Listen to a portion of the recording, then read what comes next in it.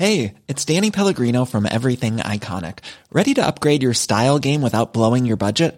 Check out Quince. They've got all the good stuff, shirts and polos, activewear, and fine leather goods, all at 50 to 80% less than other high-end brands. And the best part? They're all about safe, ethical, and responsible manufacturing. Get that luxury vibe without the luxury price tag. Hit up quince.com/upgrade for free shipping and 365-day returns on your next order. That's quince.com/upgrade. Many of us have those stubborn pounds that seem impossible to lose, no matter how good we eat or how hard we work out. My solution is PlushCare. PlushCare is a leading telehealth provider with doctors who are there for you day and night to partner with you in your weight loss journey. They can prescribe FDA-approved weight loss medications like Wegovy and Zepbound for those who qualify. Plus, they accept most insurance plans. To get started, visit plushcare.com/weightloss. That's plushcare.com/weightloss. Hi, this is Ryan Fraser. This is Troy Deeney. This is Gus Poyet. This is Don Hutchison. This is Jürgen Klopp, and you're listening to The Big Interview with Graham Hunter. Thank you, Jürgen. I travel to all these interviews from Barcelona, and our socios, our beloved members, keep us on the road. This independent podcast wouldn't happen without them. Please go to patreon.com/Graham Hunter right now to join us, to become a socio, and to get every interview we produce without adverts and before it goes out on the main feed, plus lots of bonus content, including the chance to put questions to our guests and to me via the monthly Q&A. So do please go to patreon.com/Graham Hunter and join the club, and get your family and friends to do so. Maybe even strangers in the street. Love you.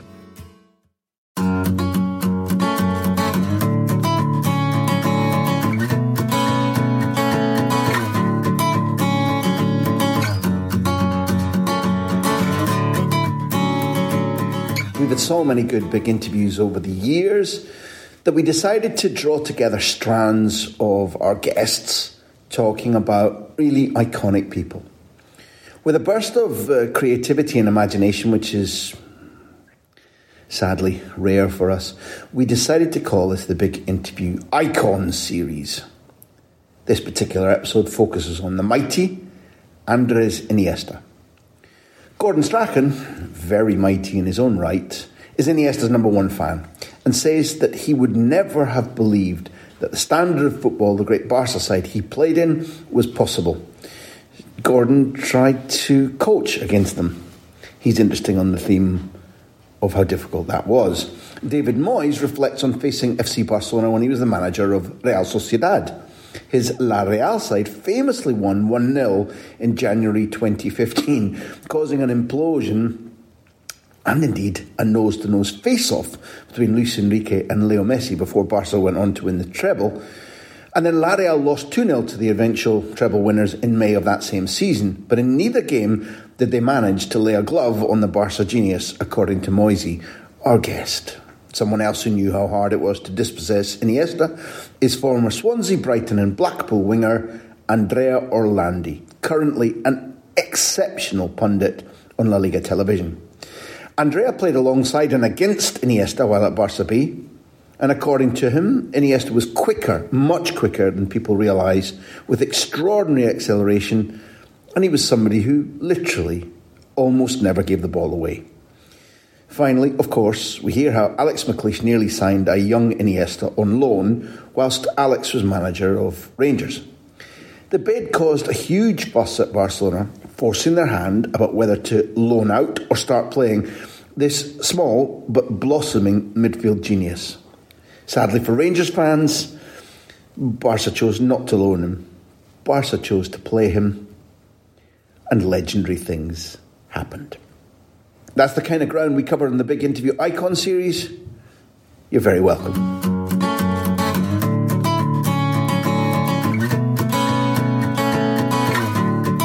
Now, when you watch Barcelona, sometimes in a strange way it can get a bit tedious because it all seems that, right, the same thing's happening all the time. There's nothing happening here. And then something happens every game that you've never seen. Yeah. Something will happen, like Iniesta taking the ball, he's in 18-yard box the other day there, turning somebody with his back to the opposite goal, beating 3 people, And the crowd building up. Now the hard part comes after he's beat 3, because it's quite an instinctive thing that. He's got a pass to make. I would say 9 times out of 10 people get to misplace that pass. Because they've got excited, there's the final one, and that's the pass that counts to be a great player. And that's what he's come away with, a pass that Neymar doesn't even need to break his step. I actually think that we live in a great age with everything, technology, whatever you want to call it. There's so many things going on here that you couldn't imagine 40 years ago. I'm also seeing things that I couldn't imagine on the football field 40 years ago. I didn't think football could ever get as good as this when I see some players play. Imagination, flair, things I never thought I'd see possible. I've seen people years ago, 40 years ago, it was basically Jimmy Johnson, what you go one way, you go the other way. But beating people. Mm-hmm. Now there's all sorts of ways of beating people with the technique that they've been brought on. And saying that, what's allowed that to happen is the fact that the pitches are far superior than what they were 40 years ago. The laws of football have changed. The no pass back rule, you've got to play, the game's become longer, there's more space. And the fact is the tackling. Protection. And that's where we struggle in Britain sometimes, especially in Scotland, I think, because teams used to come and play the Scottish national side and we used to kick 10 bells at them. That can't happen now. No. The days of the midfield destroyer is gone. You need to be a midfield thinker who you can intercept and counter-attack. So all of that has come together like the perfect storm to create Barcelona. And the players that are there, they're at one with the ball.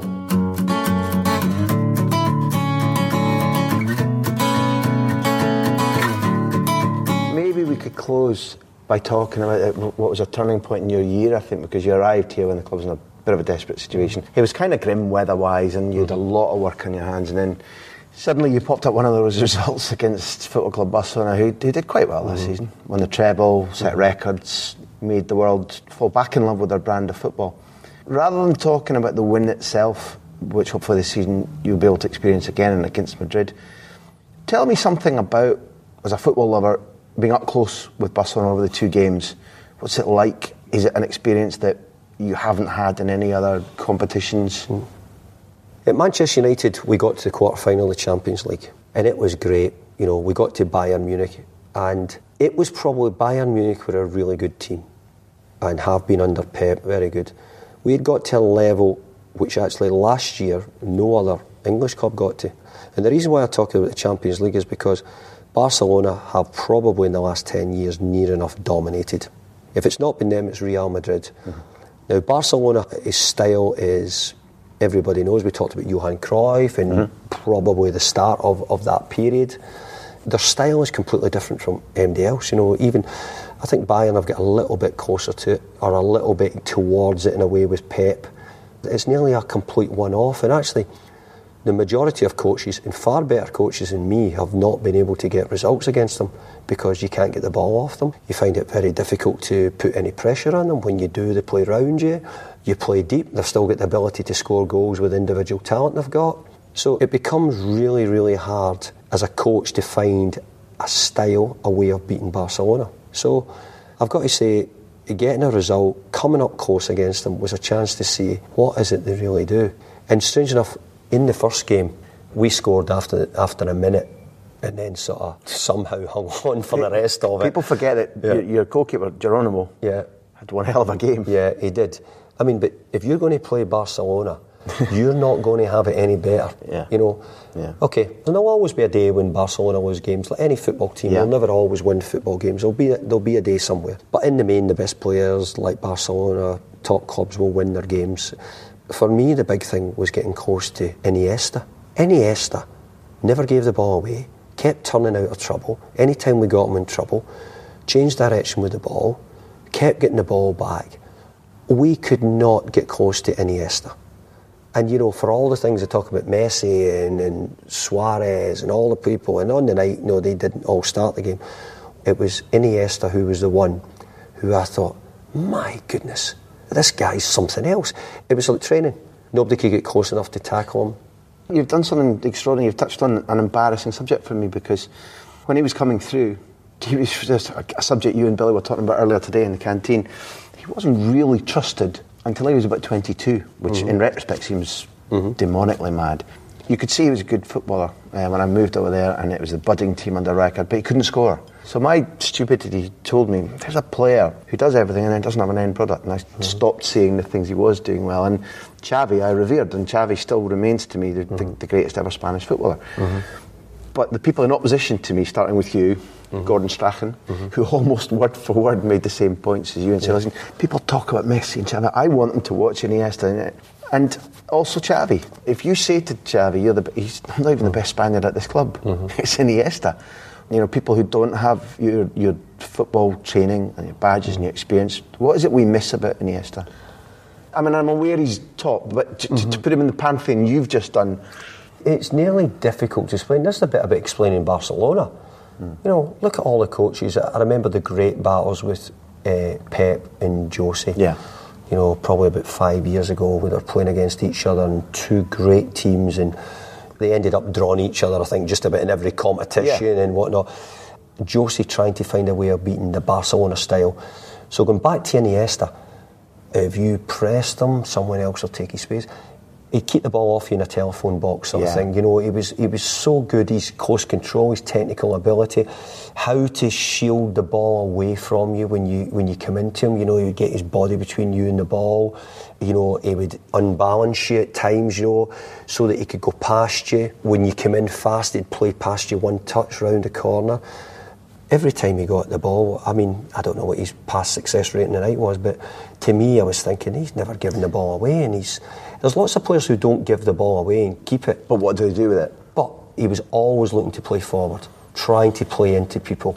Do you class that as a form of bravery? I mean, in Jose's case, and I'll say this, you don't have to, but both for Chelsea and Real Madrid, his idea was, I'll have a strategy, I'll ask my players to play to the top, but I'll also impose ourselves physically. We'll see if they fancy it. Yeah. See if I can go on the referee. But I'm not talking about physical bravery and the idea that Iniesta might take a kick in for the taking on of risk, wanting the ball all the time, doing things where if you're exposed and you have the ball ripped off you, your defence will be exposed and it'll be a goal. I consider that a form of bravery in Iniesta's play. Definitely. And that's where Barcelona will take that risk. Teams now and again get a little bit of joy. You might nick it off them now and again. But Barcelona do take that risk.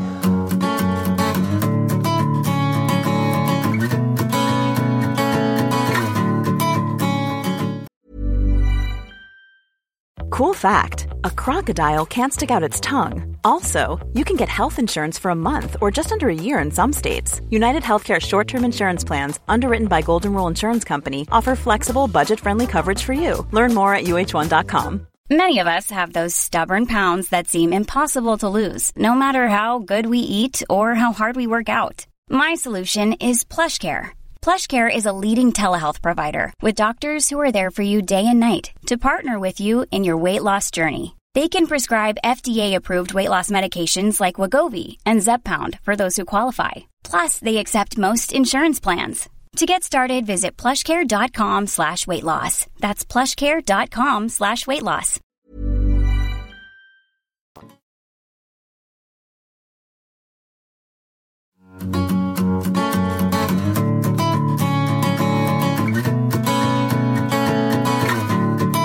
I could run for fun. I could run like 12 kilometers every game, no problem.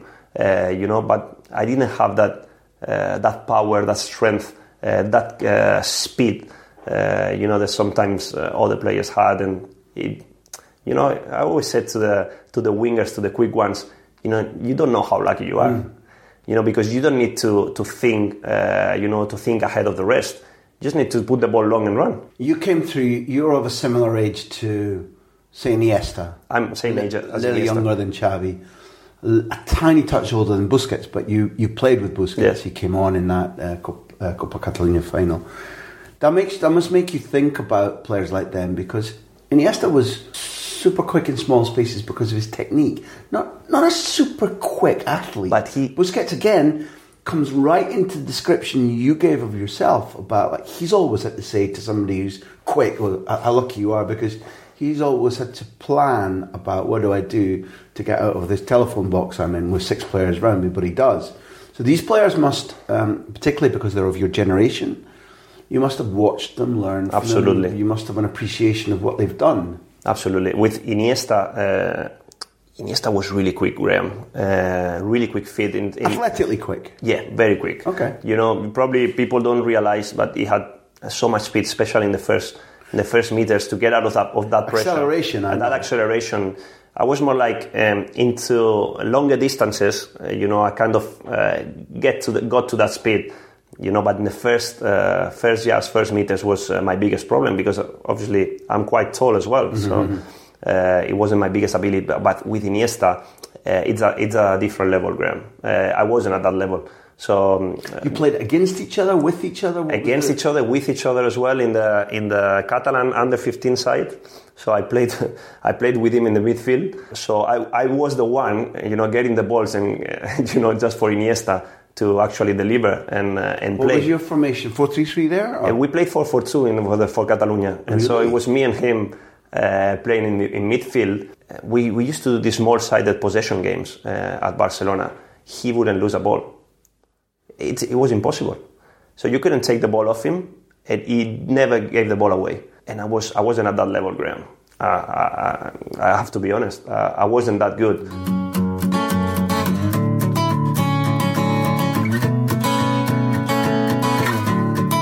I knew that you caused havoc at Barcelona by, as Rangers manager, trying to sign, first of all, Leo Messi, and then that sort of transmogrified into Andres Iniesta. I wish. He might have got a game every now and again, I suppose. Tell me about how it happens, because John, your son, is involved in giving you priceless information, recruitment information. John and Jamie were into that Championship manager, and young fellas in here will know what it is. And he was constantly giving me names in South America, and then they come up. This guy Leo Messi is going to be the best player in the world.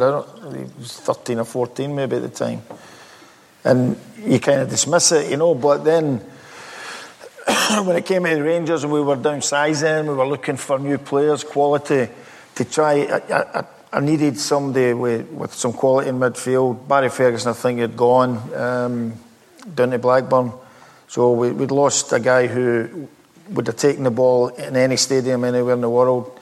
We needed players of that ilk again. And Messi, we were told flatly, no chance.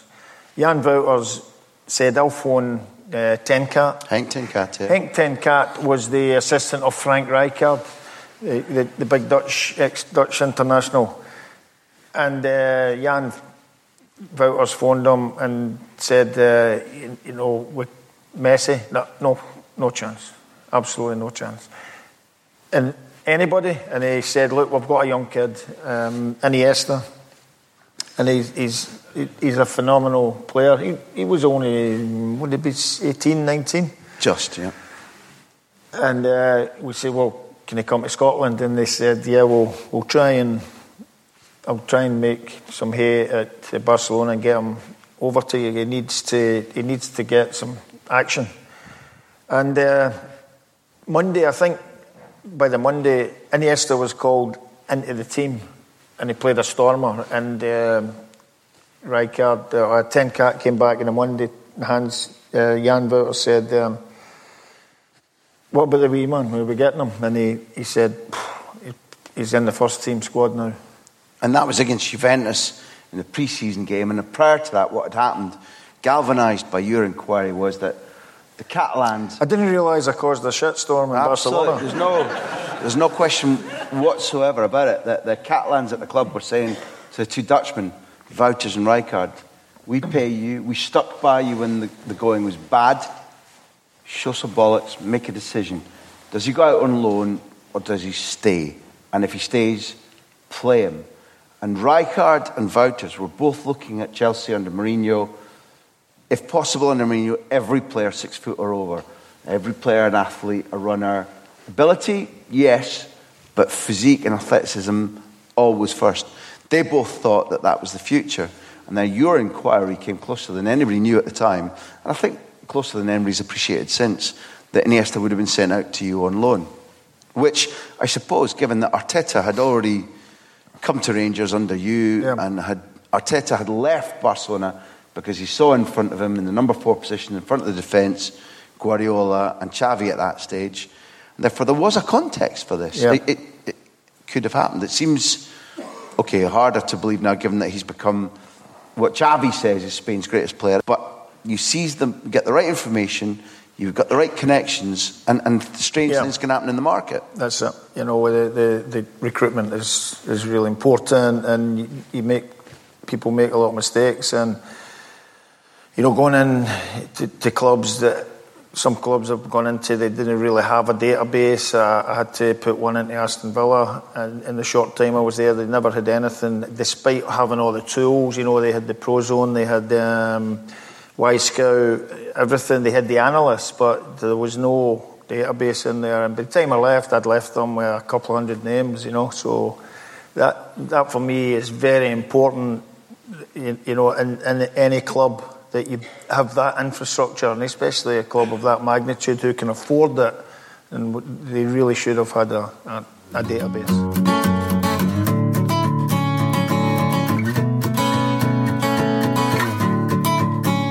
Thank you for listening to The Big Interview. It's produced by me, which sounds egotistical, but it's also true, Graham Hunter, and Backpage. Our music is by Beer Jacket, who else? Editing by Charlie McGarry. Thank you to our hosts at Acast and our loyal sponsors at Bet365. We're also supported by our socios. Find out how to become a socio, how to support us, at patreon.com/Graham Hunter. Here endeth the lesson.